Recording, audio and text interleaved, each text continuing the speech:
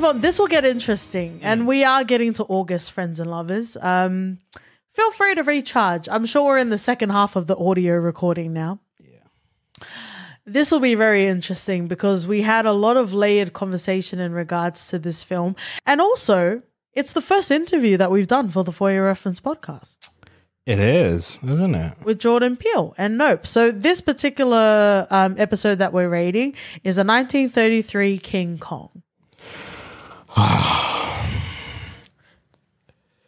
I gave this movie a 3. Whoa. And I know people will be like, it's the sign of the times. Fuck the times, I'd say. Fuck the times. I don't know how OT and I would have met, but fuck the times. Yeah. I did not love the disrespect that they showed towards black women. I did not like the disrespect they showed towards black people. It was ridiculous. And people would say it's not even about that. They're trying to gloss over it. Then why have it in there? It was very clear to see. Yeah. And to me, I couldn't look past that. It was a painful watch. I think it's one of the most painful things I've watched this year. Yeah. Being like those things that I've watched so much of that are just given. Yeah. And I remember you mentioning that it shouldn't be. And I know it shouldn't be, but it's the times. It's just, it's the world we live in. Mm-hmm. And just watching this movie, I felt like it just sunk deeper than that. Yeah. Like the portrayals are one thing. I think the words were just fucking hell, man. It got me. I couldn't give it anything higher. I didn't even try to give it anything higher. This back then, that's all that I'm giving it, and that's a 3. Okay. What about you? I feel like a wanker because I rated it much higher than that. All right. However, I would preface, and I will just continue off what OT is saying. A lot of us don't have the luxury of taking off our layers, nor should we be able to take off our layers of identity in order to enjoy a film. Some films aren't just films. A lot of the attitudes that were going around in the 1930s are the same attitudes that felt the need to be so superior and colonize the whole fucking world. So fuck that. Fuck your queen. But also, I gave it an 8. Wait, what? I gave the film an 8. 8? It's a frontier in filmmaking. I'm never going to rate something like Avatar an 8, but I gave it an 8. Fuck frontier. Jeez. All right. Cool. I don't know what to say to that. I just couldn't bring myself, man, to give this anything higher.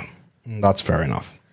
That's fair. That's absolutely fair. Unfucking fortunately, and we get real a lot on this podcast, but this is absolutely the way that we're seen by those that are in power. And whether I rate this a 3 or an 8, it's not going to change how a lot of people say, fucking get over it. But they don't understand the generational trauma that comes from shit like this. So that's the lesson of today. Take it or leave it, I guess. I think OT's going to leave my rating. We're going into Nope. We have another patron rating, OT. All right. This is from our O from South Africa. Nice. Shout outs to your brethren, Trevor Noah, for finishing the Daily Show. So this is Rob.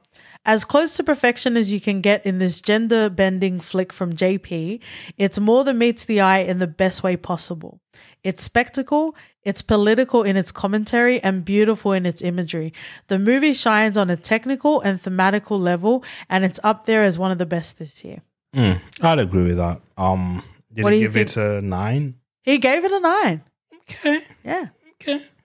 I'll one-up you, Rob. I'll give it a 10. I gave it a 10 as well. Cheers, OT. It's one of those things that you watch and think that I needed a second to just comprehend everything I'd watched after immediately watching it the first time. And thinking of how he laid out everything. Yeah. Even after we interviewed him and what he said, what we tried to depict, I've never been so happy walking out of a cinema. And I think that's one of the things that I'll carry with me for a long time. So I couldn't give this anything less than a 10. I gave it a 10 as well. Nice. There's something that's been sitting with me since we released Nope, and since seeing a lot of the dismal sort of feedback in regards to Nope. And I want to ask you, OT, in this Christmas ratings, and for our friends and lovers that are still here thus far, do you think that audiences, not just white audiences, but do you think that audiences are used to being delivered a certain type of story when it comes to black filmmaking? Yeah, I think they expect something quite, I'm not sure obvious is the word. You know, when you look at Get Out and the reception it got, but then when it starts getting a bit psychological or anything like that with Us or Nope, then it's like, this isn't good. What are the layers? Why are we getting sort of base level enthrallment that we got with Get Out? And I understand that Get Out was good in as much as it was good. You know, it's still one of my favorites. But I think what Nope did here is underlay the messaging. You know, and I think showing Black joy, I think, has been the theme this year. Yeah. We did an interview with Jemison for Black Snow, which will be coming out. I think that came out as well. It's something that we need to see more of. Yeah. And I didn't know I needed it until I saw it. Yeah. And what Jordan Peele laid out here and still telling a message was phenomenal. You know, the spectacle, we all live in it. We all see it. You might know what you might not know what to call it. You know, you might not have the word for it, but you might even be the spectacle. You might be the one. You know, so it cuts through so many layers. Yeah, that I'm like, bro, what the fuck, man? Yeah, like I don't understand why there's this dissonance between people who don't want to see it, or they're just looking at it from a face value perspective, or it's not a black person trying to run away from white people. You know, it's something different. You know? But you know why. Yeah, I know. It's a comfortability. I understand that. But you know why. I felt that we'd gotten somewhere with Jordan Peele where people would be like, oh, he's taking us on a journey and we just need to be on board and to enjoy his brilliantness. But I guess it'll take some time, man. I think part of it is like Get Out is a great film, but people always see it as a black film. And whenever people say it's a black film, as much as I always love to say it, you also point out that there's like a cap, there's a ceiling. Yeah. Like whatever a black film is, it's never going to be as great as like a normal white film. Yeah. You see what I'm saying? So that's part of why I said when we did the review that Nope is my favorite over Get Out. Simply in the pure fact that it's not just a black film, it's a human woven into black themes of a film. Because I think a lot of people are like, I don't understand this. This is Steven Spielberg. This is, you know, it's trying to be this, it's trying to that. Where do I identify the black themes? But they were all there throughout the film. Do you see what I'm saying? I feel like a lot of people are, and I think, you know, as much as we joke and as much as I say with OT, like you're not allowed to have an opinion, I think a lot of people are used to being funneled the same sort of narrative. It's the same reason why you see all of the slave films get a lot of awards, right? Fuck Emancipation. If it gets nominated, I'm coming for you. Yeah, fuck you and the fake Haitian clique you claim. Like who? What for? Yeah. Come on, Fuqua. I felt like, you know what, this is going to be a tangent a bit. If you've, like, I watched Emancipation. I knew that I didn't want to watch it, but I watched it because I need to support black directors, black cast, and all that. But it comes a point where you're like, what is this for? And I remember, I think I read an interview that Will Smith said, and it was like, oh, why are you doing another slave movie? And then he was like, oh, it's not a slave movie, it's a freedom movie. No, when you watch that movie, it's a fucking slave movie. Yeah. And I'm just up to here with that fucking shit. We need to just, I don't know, man. Like, just, no, man. Come on now. The world is fucking hard enough as it is. We have like you could overlay this movie with 10 others within the past decade alone. I think a lot of people want to be able to be the experts, especially when it comes to film. But sometimes perhaps Black joy can be packaged to you in a way you don't fucking understand. Yeah. And that doesn't make it a terrible film. It doesn't make it less than Get Out. It's just that you might not understand it because you're used to seeing the fucking trauma bonds of Black filmmaking. It's the fucking expectation, isn't it? Yeah. And when you're talking to Jordan Peele and he's saying that it was important for him to depict Black joy because a lot of the time we see emancipation and shit. Yeah. And still, to this day. That's the standard of what they expect from a Black movie. Yeah. Let's show the struggle. Let's show the whipping. Keep him on the thumb. And I understand the picture played such a pivotal role and it was defining. I understand that it's not being told maybe or whatever, but I don't know. I'm just up to here, man. Like I watched it. I knew I'd regret it. I hoped for better. I expected more from Fuqua, to be honest. And yeah, anyway, yeah, that was just my little rant tangent, but we can continue. That's okay. Eventually, friends and lovers, we are going to cover Till. And I think that is a great example of telling a necessary story in Black history, which is American history, that a lot of people don't want to talk about and they don't want to face, especially in instances where they're trying to like coddle those that don't want to face American or even Western sort of history in regards to the treatment of Black people. And as long as we have our voice, we will continue to speak out against it. Yep. But I love you, my love. Thank you for giving space and grace, because I think at the end of the day, friends and lovers, what we cover isn't just a film. It isn't just a TV show. There is humanity behind the characters, even if the narrative doesn't allow for that. And it absolutely takes its fucking toll. Yeah. Like, fuck all your narratives that pander to white people. Fuck that shit. And he'll probably get nominated. He'll probably fucking win something, or the director will win something. And I just want us to be better and bigger than this. But to each their own, I guess. Do you want to get into something that it's a bit more happy and it's still to do with Black joy, I guess, or Black excellence? Mm-hmm. Let's talk about our Power August, OT. Woo! Do you want to rate Power and Ghost separately? I'll rate them as one, because what Courtney A. Kemp has done cannot just be slid under the table and hidden. This Power universe is magnificent. The storytelling is great. The acting is superb. Just the storytelling alone, man. I gave this a 10. Both of them, Power and Ghost, 10. I don't think, from an entertainment point of view, what are you looking for as an audience? That Power or Ghost does not deliver. I was skeptical with Ghost. I didn't know what to expect. I didn't know that they could do that with Tariq. But the ingenuity of just lifting that character to a different level. Yeah. Oh, 10, 10, 10. Okay. OT's back in the building. And, bro, it's not a Black show or whatever you want to call it. You know, apparently people don't even, outside certain circles, don't even watch it. It doesn't get recognized. The cast doesn't even get invited to fucking SNL for promos. Fuck that shit. Fuck that noise. These people have created something brilliant, something magnificent, something that is enjoyable through and through.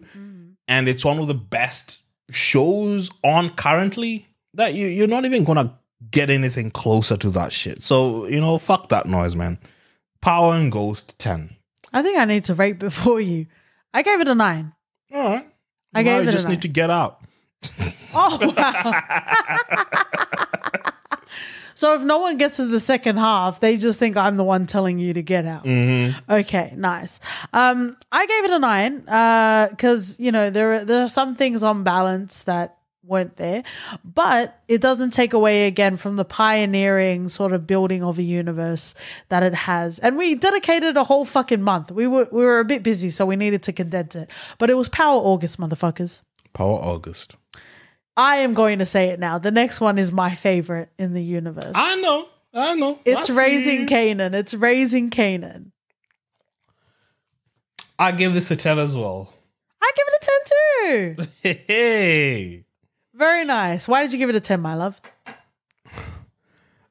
Like, you know, the same way that I thought that this would just be a wash or some random story that we don't really need to see. Like, we're just waiting for the next, like, Yeah. ghost season, yeah.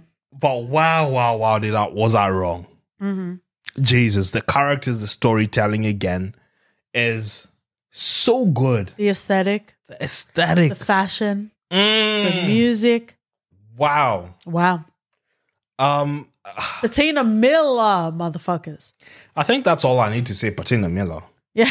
She is wow. Bloody hell. Yeah. I think for some of you who might not know Patina Miller, she's in Madam Secretary. Yeah. But her acting chops are just next level. Yeah. It's wild. Wow. What a woman. Well, no disagreements here. And let's go into Force. Oh. Oh man. Is this because we have a white lead? Not even. Tommy's a brother, man. I give this an 8. I give it an 8 too. I expected more from Tommy. I knew after Ghost ended, it was Tommy that I wanted to see next. Yeah. And they delayed that and they gave us Ghost, which was something that I was like, that's a miscalculation. That's a misstep. Yeah. We didn't even get a Tate season either. Yeah. But getting to see Tommy in his world, hopefully it gets stronger and stronger as they build the world. But it still has a lot of room to grow, which is good because they have the best sort of lead they can get with this. Sakura is amazing. Fucking hell, man. Absolutely. He's different level. Yeah. But I'm expecting more story-wise. I think there's things that needs to be done to just bring it home, man. Yeah. You can see it's literally just at the periphery. Just hold it. Just hold it by the balls and just bring it back, man. I agree. Yeah. Absolutely agree. And I'm pretty sure the next season is coming out soon as well. Yeah. Hopefully it just goes strength to strength because I know this 8 is only temporary and I can't wait to shout a 10 next year. Okay, well, I don't know if it's strength to strength, but we're going into... It's not the first Idris Elba, but it might be the first Idris Elba-led film or TV show that we're covering. All right. Even though we do love Luther. We're talking about Beast. Come on, Mr. Champion of all black shit. I'll give it a 7. I gave it a 7 too. Like, bro. The expectations with this were low for me going in after watching the trailer because I was like, oh, fucking hell, they're just going to do some generic African shit. Yeah. And when I went there, they just did some generic African shit. So I got what I expected. The storyline wasn't that strong. Yeah. I think there's a lot of gaps and holes in this. I just couldn't see myself giving it a 7, you know? Like, it probably even would have been a 6 just because they filmed it. Yeah. And the lions. But I think in this day and age, we need to hold ourselves in with so much, higher regard and esteem, especially when it comes to quality and what we're delivering and the storytelling. And I think those work to be done in the background for this.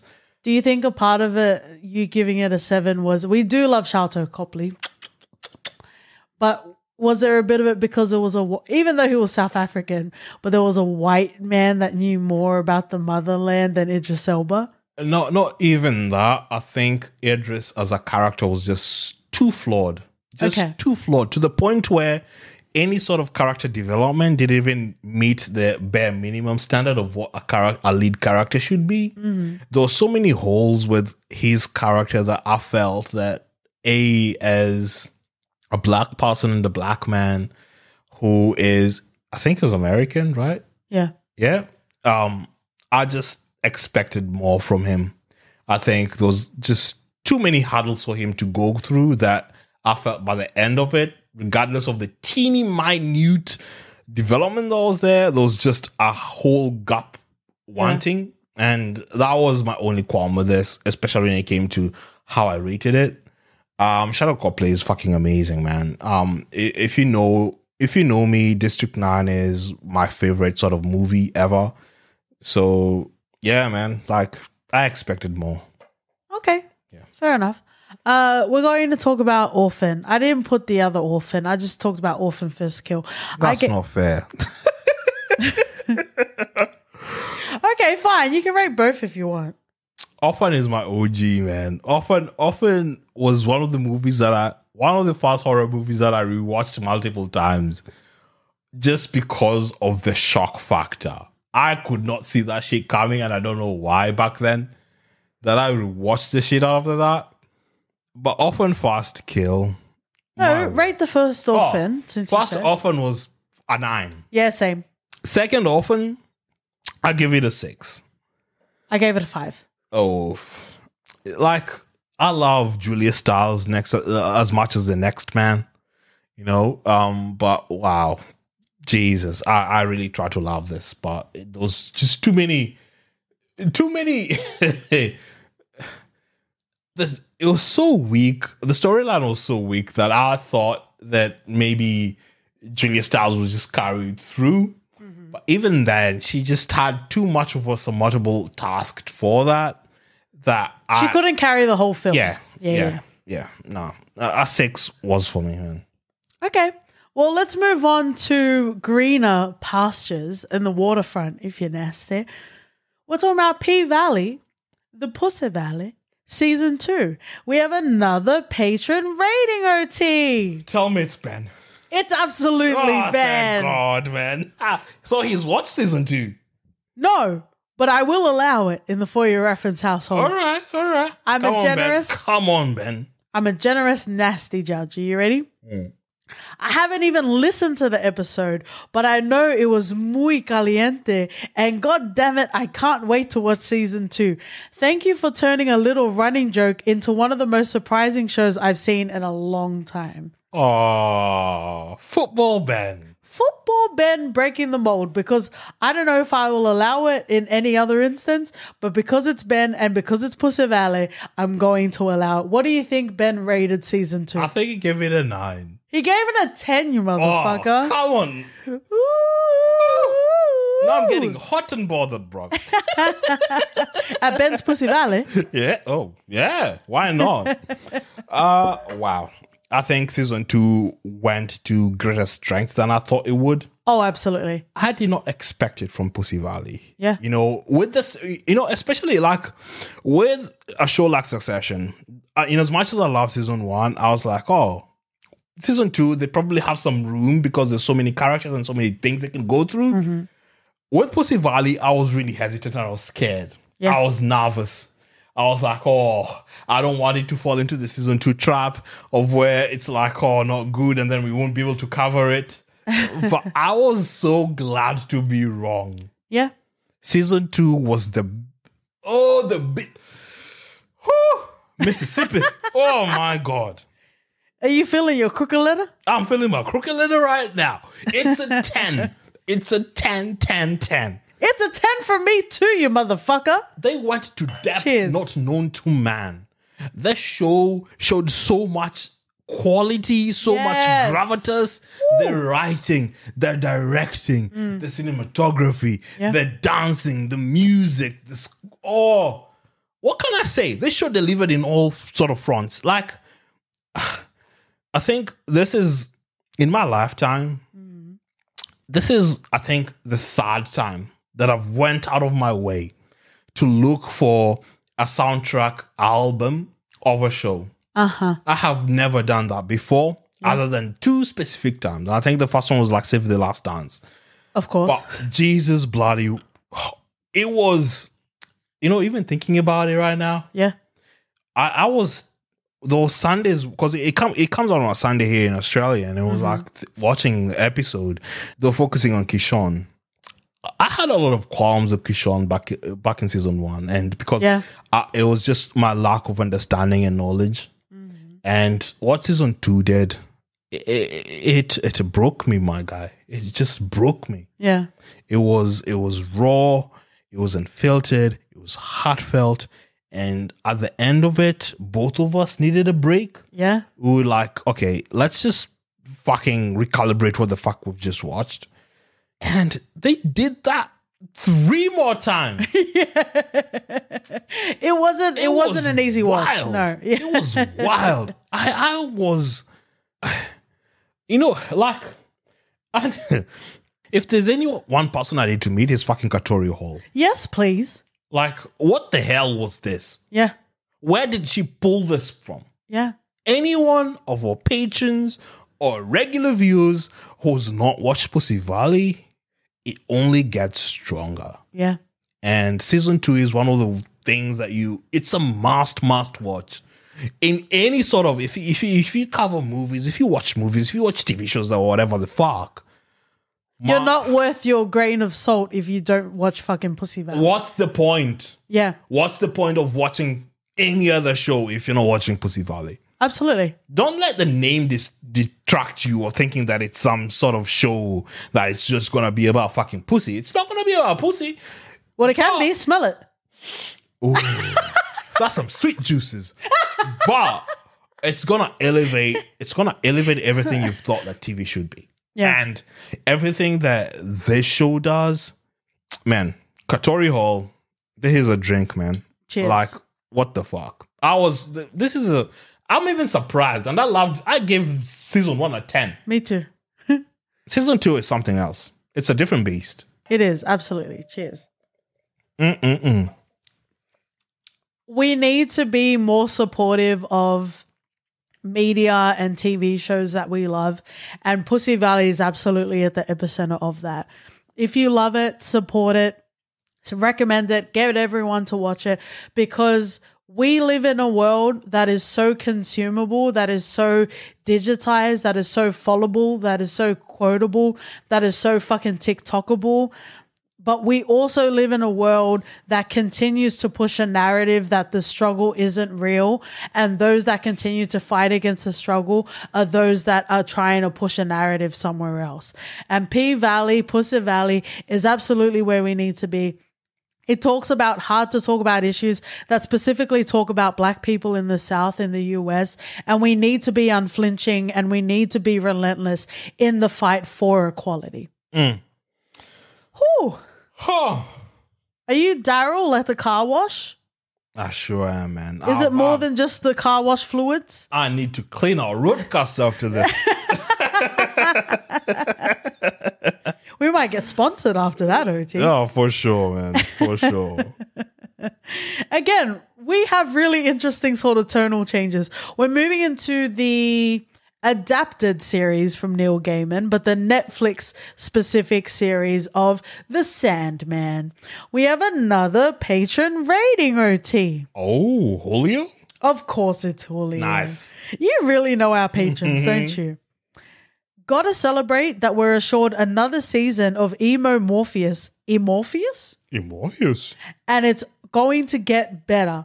But also, unlike Katie, I totally get how terrible it would be if the dream world fell into chaos with a devil emoji.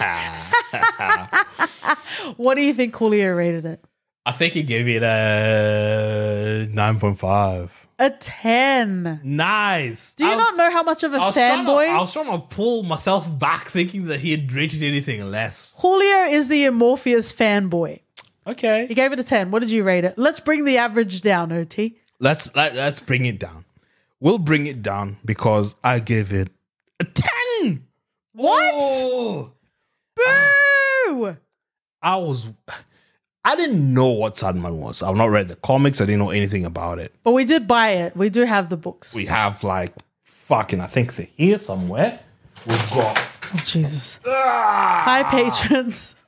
we've got books galore. I'm gonna start reading them during my holiday break, and it's gonna be bloody amazing. For the patrons, they're gonna get the indigenous version soon. Not of Sandman. But wow. I did not expect a lot from this because I didn't know anything about it. Yep. But the world building alone took me. You know, I love world building, man. How about Morpheus turning up as a black man to a black woman? Still a 10? It doesn't matter if a lot of people out there want to wish to see people as white people. It's only reflective of the world we live in. So I'm not going to judge that. You have a marvelous ability. I don't think I've ever seen anyone be able to turn that in your favor. Wow. I'm not going to judge that. But wow. I think, you know what? I love world building, man. I love the slow grind of giving me the details. You really gave it a 10? I did. Because I loved it. I loved it. And I can't wait to delve into the world of what Sandman is. Because what else? I'm just eager now to just explore. Because I feel like there's so much things to go through. And they can go anywhere with this show. Can I give you my rating, or are you done or not? I'm done splooshing. Give me yours. I gave Sandman a 7. Oh my word. So I don't know if that means you and Julio have your own podcast. I think it does at this point. I gave it a 7, and anyway, we don't need to hash it out. We've already covered it in the episode, but like OT pointed out, we do have the books. So, eventually I will get around to reading the books, even though Julio said that the show makes him more likable. So the books won't add to any, it would probably take away from the experience. And the next episode we have Seduce and Scheme. Put his face in your crack like a fiend. Wow.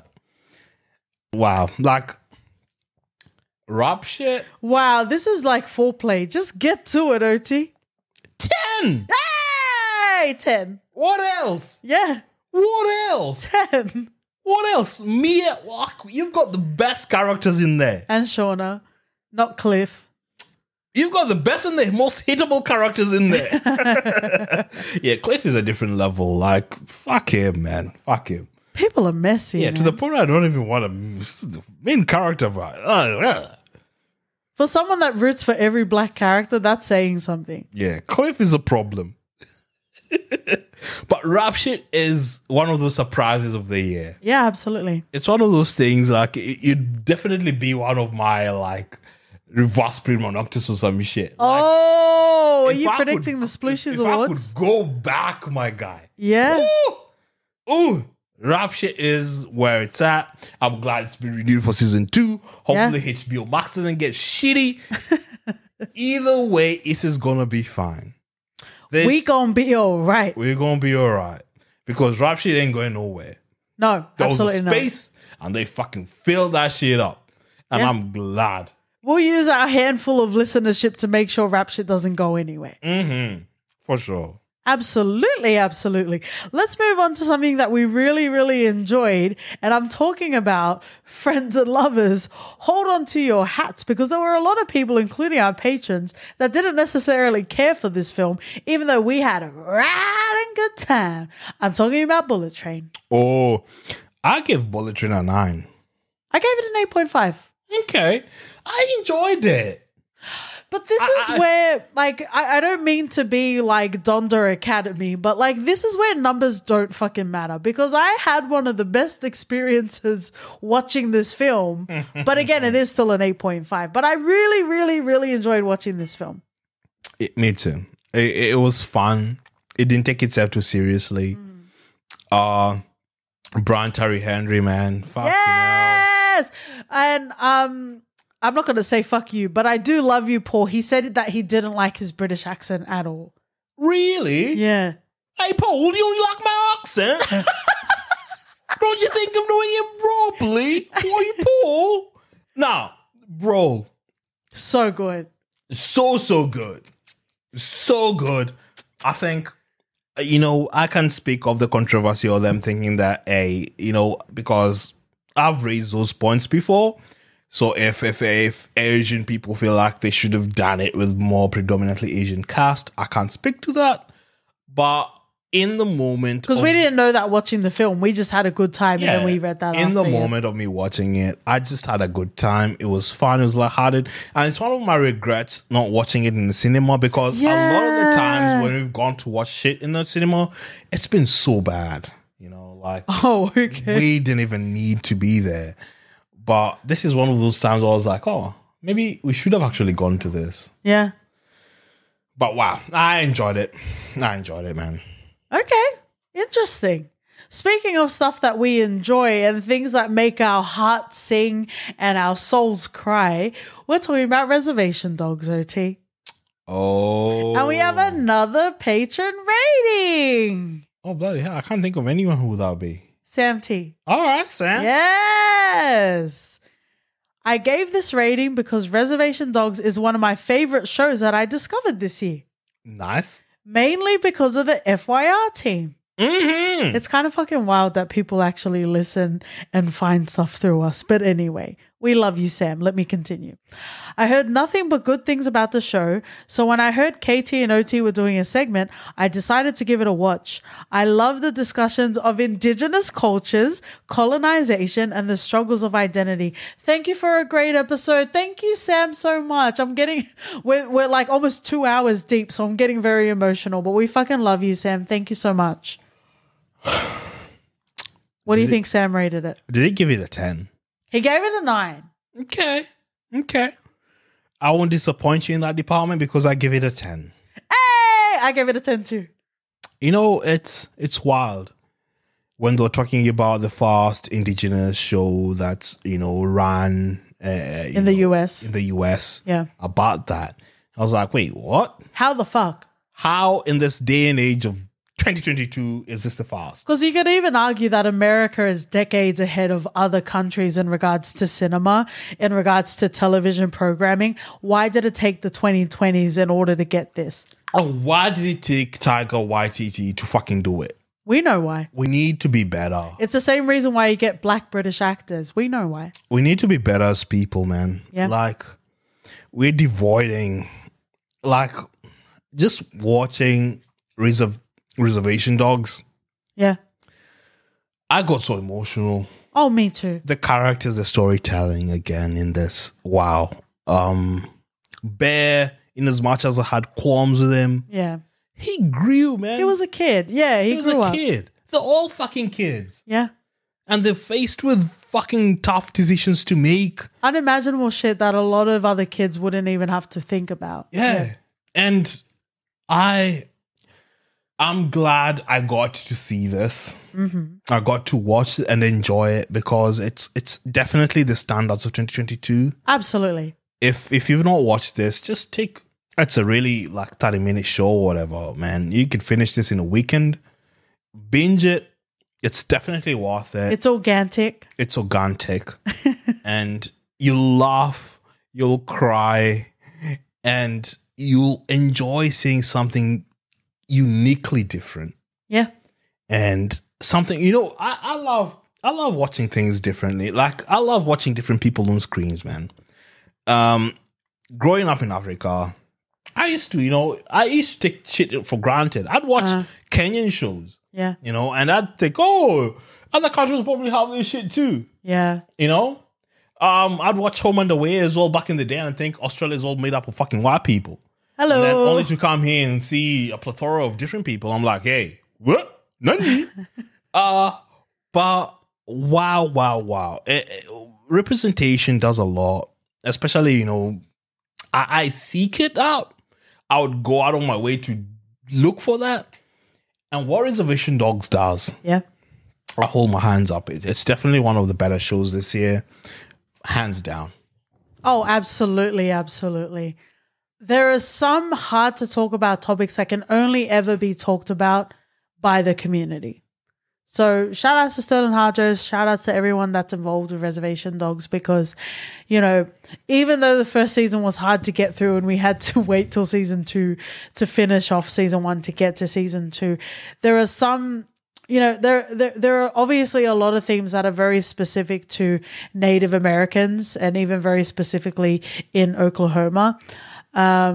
But there are a lot of universal themes that even I, as an Australian-born Tongan, and you as a Kenyan, I guess, can relate to. And we absolutely love everything about that show. So, mwah.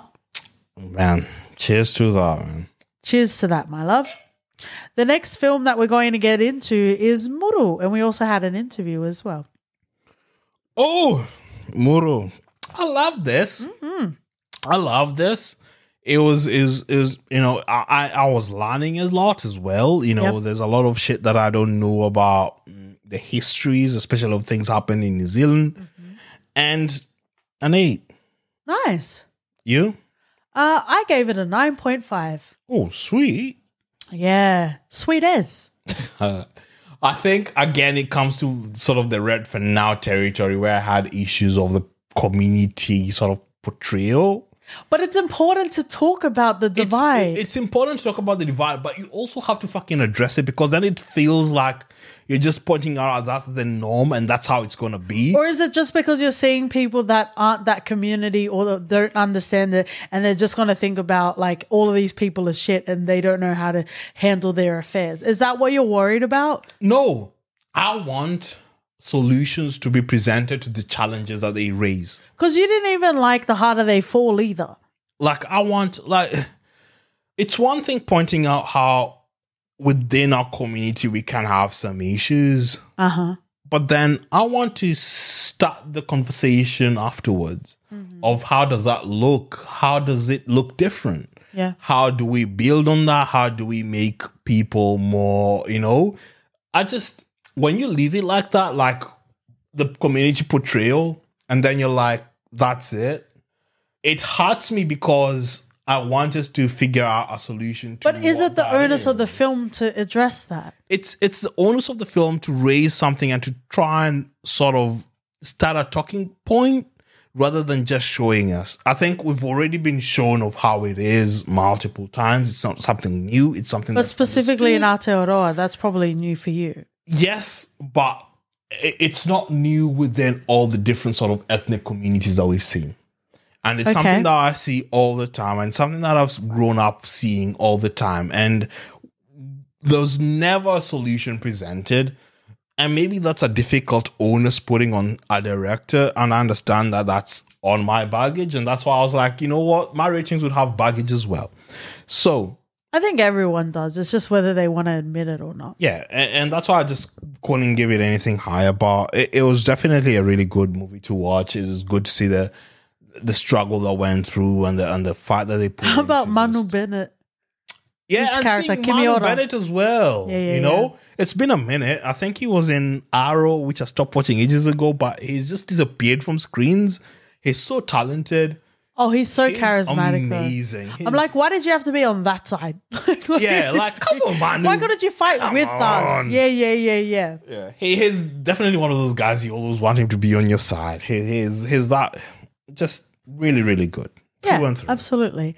Well, I guess if we wanted to get a little bit of light shit into here, let's talk about Halloween Ends. Friends and lovers, if you're not aware, Halloween of 2021, we did cover the Halloween franchise. And we also tried watching a Rob Zombie film out of context. We watched half of it. We need to get to the other half, so I guess we'll see. But go and check out our Halloween franchise that we did in 2021, friends and lovers.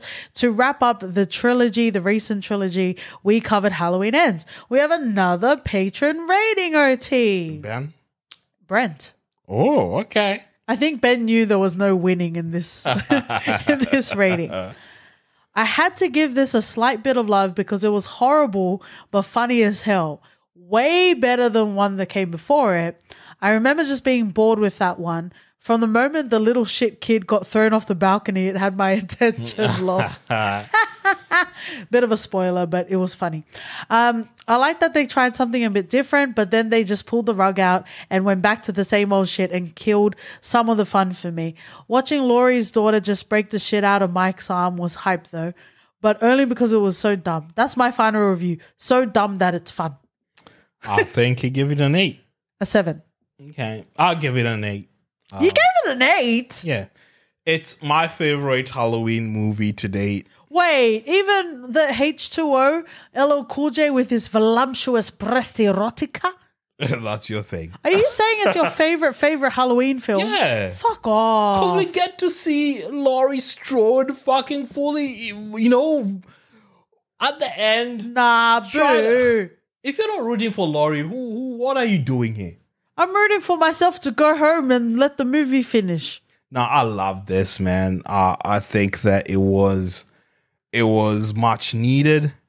I think this is the perfect way to end. It was the only way this story could be told. Other than fucking jumping the shark. This was the only way. Okay. And I loved it.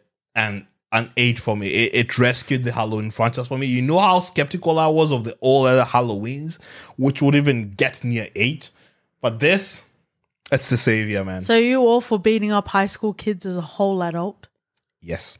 Are we gonna see a spin-off of Ma called Pa with you as the lead? Yup. All right. Speaking of ridiculous female and protagonists, we have Woman King. We have another patron rating, OT. Well, you didn't give us a Halloween rating. 6. Of course. I was hoping you wouldn't notice. Mm-hmm. Okay, let's go back. We have another patron rating for Woman King. Mm-hmm. Do you want to guess who rated it? It's someone that hasn't come up yet. Oh, who's not come up? Really? Yeah. Paul? Has Paul come up? Yes. Who then? Colby. Hey! Don't say A yet. You don't know what his rating is. All right, tell me. I would be interested to know what you rated it, given how much tax and I guess the flavor of your ratings this year. I would be interested. But let's go into Colby's. The Woman King is a roaring triumph on every level. It's a pride-filled directorial achievement of Gina Price Bythewood, who boldly celebrates our beauty and our grit. She leads the charge, anchored to an ensemble that doesn't miss, action that doesn't let up, to be crowned. Crowned is a very choice of the word with snot bubbling Viola Davis, but anyway. As one of the best action war dramas of our generation. And we know we know Colby is very much about platitudes. But come on, Colby. Let me repeat that. To be crowned as one of the best action war dramas of our generation. Do you want to comment on that, or do you want to just guess his rating? I'm just going to guess his rating. I think he gave it a 10. He gave it a 9. Okay. There's hope for you still, Colby. I haven't asked it for any of the patron ratings, but what do you think on his comment? I love the love for Gina. Yeah. Love on basketball, whoop whoop, and all that. But wow, I think from if I was to look at it from an action genre sort of point of view only, without all the other baggage that he has going on, I would probably just give it a 9. Okay. Because I felt it was really good. We got Viola Davis. She was incredible in this. Oh, man. yeah. She was like her muscles were justified, not like Kamal Nanjiani in Eternals. Yeah, come on. If you're gonna be in a movie and you're not wearing bloody overalls and you can't tell what you... Nah, that was ridiculous. Eternals was just something... put in the bin. For people that don't cover it, we keep talking about it, but keep going. Would anyone even care? No. Yeah, exactly. My rating for Woman King was an 8. Oh, that was much higher than I thought. Mm. Do you listen to the episodes that you record? I listen to the episodes. I do. Because the OT in the Christmas is not the OT when we're recording. I had to take a few steps back, you know, and I get that it's been directed and written by these white women who probably didn't understand what they did to, you know, the participation in the slave trade, or they knew or wrote around it. Whatever the hell that was, I'm not going to bring that shit to this to affect the rating of what I watched, because as a movie, it was quite enjoyable. It was entertaining. I think watching Viola just do her stuff was good, even though I don't like her fucking snot bubbling over the queen.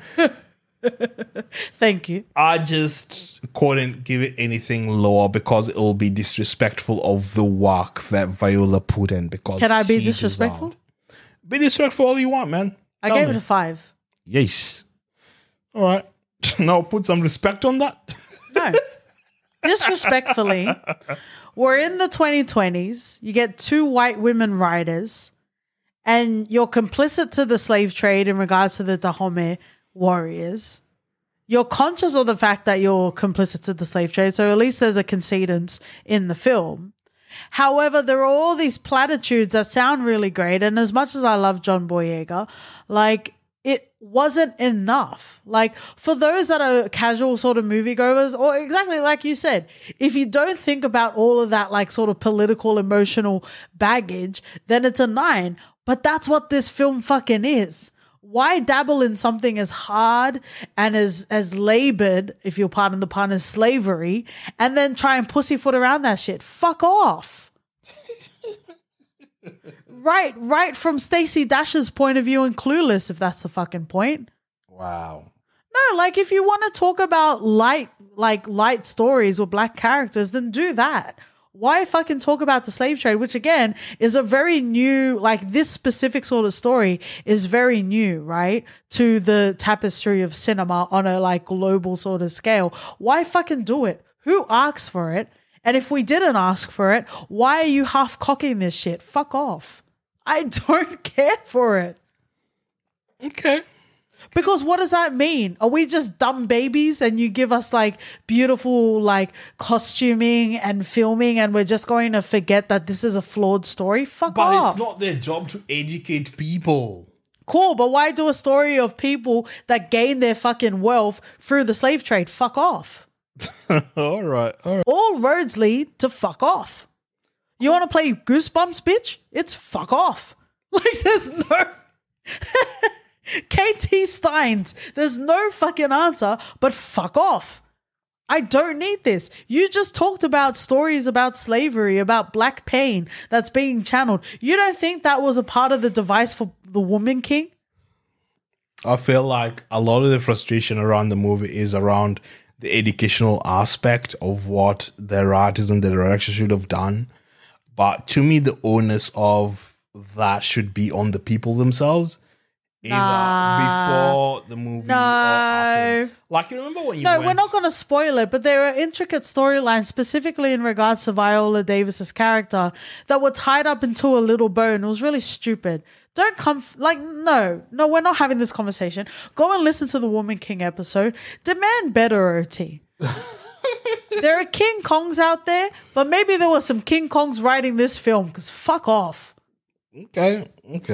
I don't care about it that much to continue. You gave it an 8, though. I gave it an 8 because I thought it was, as an action movie standalone, it was fine. I'm going to do a Tom Cruise audit. I'm going to audit your thetans. And I'm going to see. Because there's no way you rated that an 8. And I'm pretty sure there's other shit that you rated the same, if not less than that deserved more than Woman King. It's an 8. No, but I'm saying there are other things that you probably should have rated higher than that.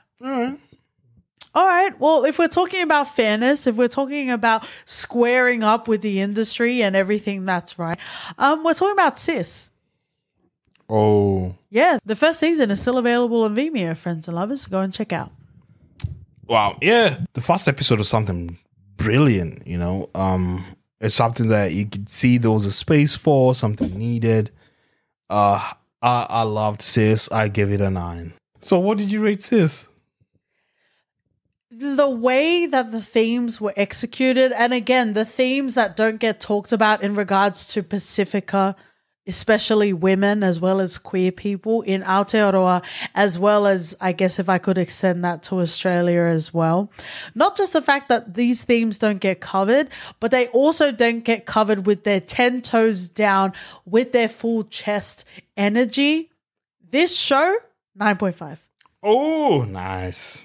Ooh. Yeah, it's definitely deserved. I think watching it and seeing the intricacies and seeing that, it was quite hilarious from a black person's perspective, watching it, those things that I could get. And hopefully there's something that Pacifica people will be like, yeah, that's a nod to, the community, and it'll be even more funnier. But I think it cut across quite well. I just loved the skits. I'm a sucker for sketch comedy, man. Oh, absolutely. We do love sketch comedy in the For Your Reference household.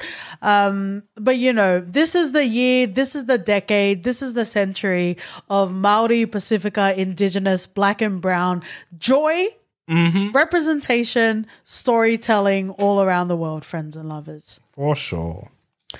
I guess going back to our whitewashing, we're now covering House of the Dragon. Oh. We have another patron rating, OT. Okay. This is from Paul. I wasn't sure what to think, as I am not the biggest fan of prequels, but it was amazing. It wavered a little with the big time jumps, but it absolutely paid off in the end. So much so that me and Zoe have started watching Game of Thrones again. I say started. We're already on season 4 with a laughing emoji. Wow, you really crunched through that. Yeah. What do you think Paul rated it? I think he gave it a 10 then. A 9. Okay, good. Good on you, Paul. I gave this an 8. I gave it an 8.5. I feel like I need to see what I'm enjoying. So I just deducted marks off that alone just because I'm petty as fuck. What does that mean? You need to see what you're enjoying. What does that mean? It was fucking dark as hell most of the fucking episode. Whoa. So you have a problem with darkness? Are you done?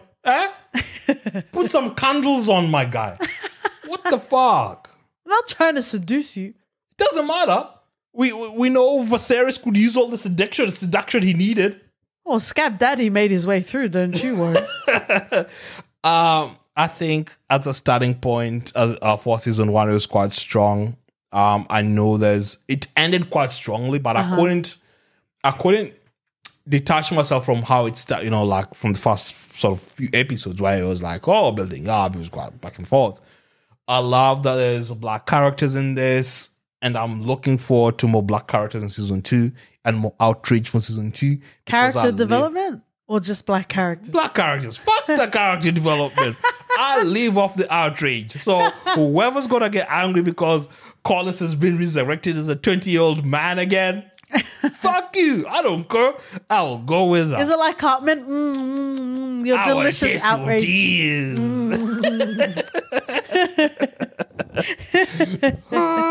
What did you rate it? Oh, I give it an 8. I gave it an 8.5. Nice. All right. Well, let's move into the Riri coming out of her musician sort of hiatus. Black Panther, Wakanda Forever. Not only do we have another patron rating, we have a double patron rating, OT. Ooh. Yeah, you ready? Mm-hmm. So this is Rob. The most I've felt in a Marvel film in a period where their excellence is waning. The performances are on point, the tears are constant, and overall we get a meaningful superhero movie focusing on the procession of grief and the meaning of legacy. All the feels. All the feels, man. Did Rob give it a 10? 8. I feel like I heard a rumor that they're rescinding South African passports. Whoa! Whoa! Hey! I'm not here. Okay. I'm not here for your intercontinental wars, thank you. What was the other one? Colby. All right. Come through, Colby. Powerful in its purpose, passionate of its people, honoring to the life and legacy of Chadwick Boseman. Wakanda Forever makes the most out of a tragedy. While not as triumphant as I'd hope, it's a beautifully crafted story worthy of your praise. Okay. Did it give it a 9? 8. Hey, the bloody 8 wonkers. Are you fighting our patrons? Okay. I give it a 9. What? I gave it a 10. Hey, I gave it a 10. nice. I'll give it a 9. In as much as it wasn't as strong as the first movie, the homage was brilliant. It was very emotional. It was good to see. Like, I didn't care for all the... What was the lady's name? They put on the Iron Man suits and all that fucking shit. Oh, Riri, yeah. I didn't care for that nonsense. I felt like they had opportunity to just go different and be something, unique, rather than just. I guess it's all Marvel, so yeah, whatever. But I expected more from it. Okay. And that's the only reason why it's not a 10 for me. I think everything else was there. My soundtrack Wonka, Rihanna's was just. What can I say? What can I say to do that justice? And The greatest disservice was calling that character Riri. Yeah, back the fuck off, man. 9. I'm glad you give it a 10 though. The average is looking good. Do I have a bigger black tax than you or what? Seems like it. Well, when the quality is there, I'll absolutely put it. And I told you I cried at least 3 times in that film. And it's interesting because I do have qualms, quarrels, and quandaries with this film, but I also don't take away from the emotional and sort of cultural significance of this film. And I'm not even talking about black people worldwide. I'm just talking about culturally. It was very significant, even though apparently I'm on the other side fighting the Wakandans, but there you go. So let's move on. The next film, it will just be me rating this film because you haven't had a chance to watch it, but also it will be a full episode when we get a chance and we get timing and OT will be able to watch it. It's Armageddon time. Ooh. I give it a 10. Of course. I know you said it was one of the best movies you've watched after it came out of the cinema, and I'm looking forward to that rating hopefully being reevaluated when you watch it a second time. Hey, I don't take away your joy. I take away your Jeremy joy. Strong as well is going to be in it. Oh, yeah. I'm looking forward to enforcing your rating. Whoop, whoop. So let's move on to a film that we've both watched. She Said. Where did all that passion go, OT? You had so much passion earlier. I give it an 8. Oh, I gave it a 7. Okay. It's a story that needed to be told, and it was told nicely. And yeah, I don't know what else to say about this movie. What about you? Yeah, no, you rated it higher than I did, so I didn't have anything else to say. Okay, fair enough. How about The Lost King? Oi, I gave it a 6. I gave it a 6. We know why. Yeah, it's a weird concept for a movie. It's a weird It's not story. a weird concept. It's just, if it's there and you enjoy it, then you probably enjoyed Blockbuster. And It's I'm a sorry. weird concept until you learn it's a true story. Then you're like, okay, this makes sense. Okay. All right. Well, let's continue. Let's move on. This is as a part of the Pacifica Film Festival, so you haven't a chance to watch Waikiki, but I rated Waikiki a 10. Come through. So best believe when OT can watch it and when the rest of you friends and lovers can watch it, we will be covering it on the podcast. But I absolutely love it. It goes beyond that postcard sort of vision and imagery of Hawaii, and it really talks about the hard to talk about issues of Native Hawaiians on their own land and struggling. So it's very important to me, and I really love the film. Nice. I'm looking forward to watching it. And an update, friends and lovers, OT has had a chance now to watch Neverland. Whoop, whoop.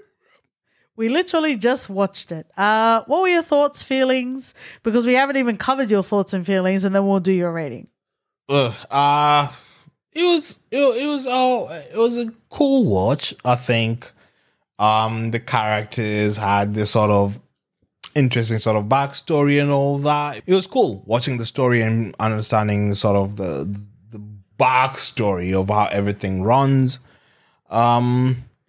But I felt like at the end of it, it was alright. I think the song Katie came home and she was like, I know there's you'd get a favorite song out of this movie, which I did. Yeah. Because that song I told you. That song is a fucking banger. It's such a pro man song. I'm there for it. I stand 100% behind it. Wow. All jokes aside. You're all jokes, mate. Yeah, I couldn't. I give it a 7.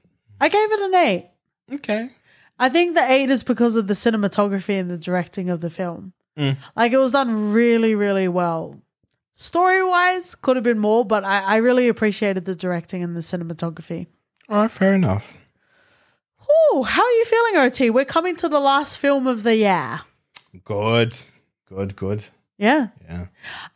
We're going to have a Ref Max with a couple of the screenings that we're going to before the end of the year that we'll be talking about.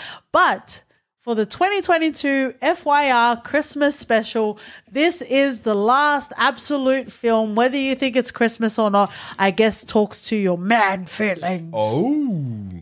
But let's talk about Die Hard. What do you rate it, my love? I gave it a 9. Why? Oh, did you give it a higher rating? I gave it a 7. Yeesh. Sometimes during the holiday period, you'll get a Grinch appearance Wow. here and there. And that's what Kate is exhibiting right now. Wow. If you're against man feelings, this is not a movie for you. If you're open to hearing men being vulnerable with each other, through a walkie-talkie during the holiday period, Die Hard is a movie for you. It's quite good. Bruce Willis, but wow, what can I say about this movie? It's one of the most watched movies, I think, for me at least. And I guess me trying to make it into a staple in the FYI household will take a bit more doing. And I'll continue banging that drum until Katie is fully into the Die Hard love fest. Or you can just enjoy something and leave me out of it. No, what's the fun in that? Ooh. We made it to the end of the year. Yippee-ki-yay, motherfucker. Yippee-ki-yay. Who the fuck thought that was a good idea? How are you feeling, my love? What would you say is your highlight of 2022? Oh, we've had such strong black movies and TV shows come through this year. Uh-huh. It's really been a highlight. I think for me, it's been Pussy Valley. Yes. What it did to me for those Sundays we watched it, it's something that will stay with me. I think just the storytelling alone, the writing, Courtney A. Kemp is something just to watch out for, someone who you should watch out for, because I feel like she has another cap on her hat, and we hopefully get to see more of what she can do. Oh, another Jordan Peele masterpiece this year. Yes. With Nope. Yes. Fuck the naysayers. Fuck anyone who didn't get it or didn't want to look past the obvious. Oh, what? This black character's having fun. Fuck you. It was much needed. I think it's something that also would stay with me because I'd want to revisit that feeling. I remember getting that feeling while watching The Harder They Fall, despite the fact that it was quite heavy and, would got all the nuances with Rufus Buck. But it was good seeing how insular it was, especially, The Harder They Fall. But with what Nope did this year, just elevated that. And I'm happy. And I'm looking forward to a different sort of projects that Jordan Peele will have, because I feel like we're going on a journey with him. He's also sort of evolving in what he feels that he can write and what he can tell. So it's very interesting, and put an eye on him. If you didn't understand Nope the first time you watched it, just watch it with a different lens and see that everything we've talked about, everything that you've read online about it and what he's trying to portray out in the movie. I think you'd see it in a different view. You'd understand it. You'd love it. If not, fuck you. That's the energy in this household. Respectfully or disrespectfully? Disrespectfully, we're coming with the Tupac energy, man. What else? I just loved it, man. I think you've told everyone to fuck off. I don't think there's anything else to say. We got another brilliant season in Raising Kanan. Yes. Oof. A lot of black shows out there. Black-led shows and movies that are doing their thing, and I'm here for it. I love it. This year's been brilliant. And to more next year. I would like to give a shout out to OT because I think this is the first time on the main podcast that you, friends and lovers, have gotten another insight to our beloved OT. Yeah. I'm not just the one getting told to fuck off now. At least all of you can fuck off. We're going to fuck off. There's no in between. And in saying that, thank you so much, friends and lovers. Last year we had a nice and tight, get it right, get it tight Christmas episode. Now we've gone back. We're at almost 2.5 hours right now. But we wanted to say thank you so much. We love ya. We sploosh ya. We fuck off ya. But, whether it's in our DMs or whether it's just revisiting stuff that you might have watched or you haven't watched and you want to spend some more time with your nasty KT and OT, you're most welcome to. But we love you and we appreciate all of you. Oh, for sure. And we'll see. Like we said, Black Snow is coming out next year. Black Snow is coming out. Yes, a very exciting interview that we have with Jemison. We love you. A very exciting time, OT. Exciting times indeed. And thank you all for hanging around and being loyal listeners. We love and appreciate you. It's been a really good year for FYR. And hopefully onwards and upwards. Right? Yeah. Yeehaw! Have a lovely time, friends and lovers, and we'll definitely have a bit more episodes before 2023, but we love you so much. Take this as permission to enjoy your fucking life, motherfuckers. Yeah. And we love you. And we love you. Mwah!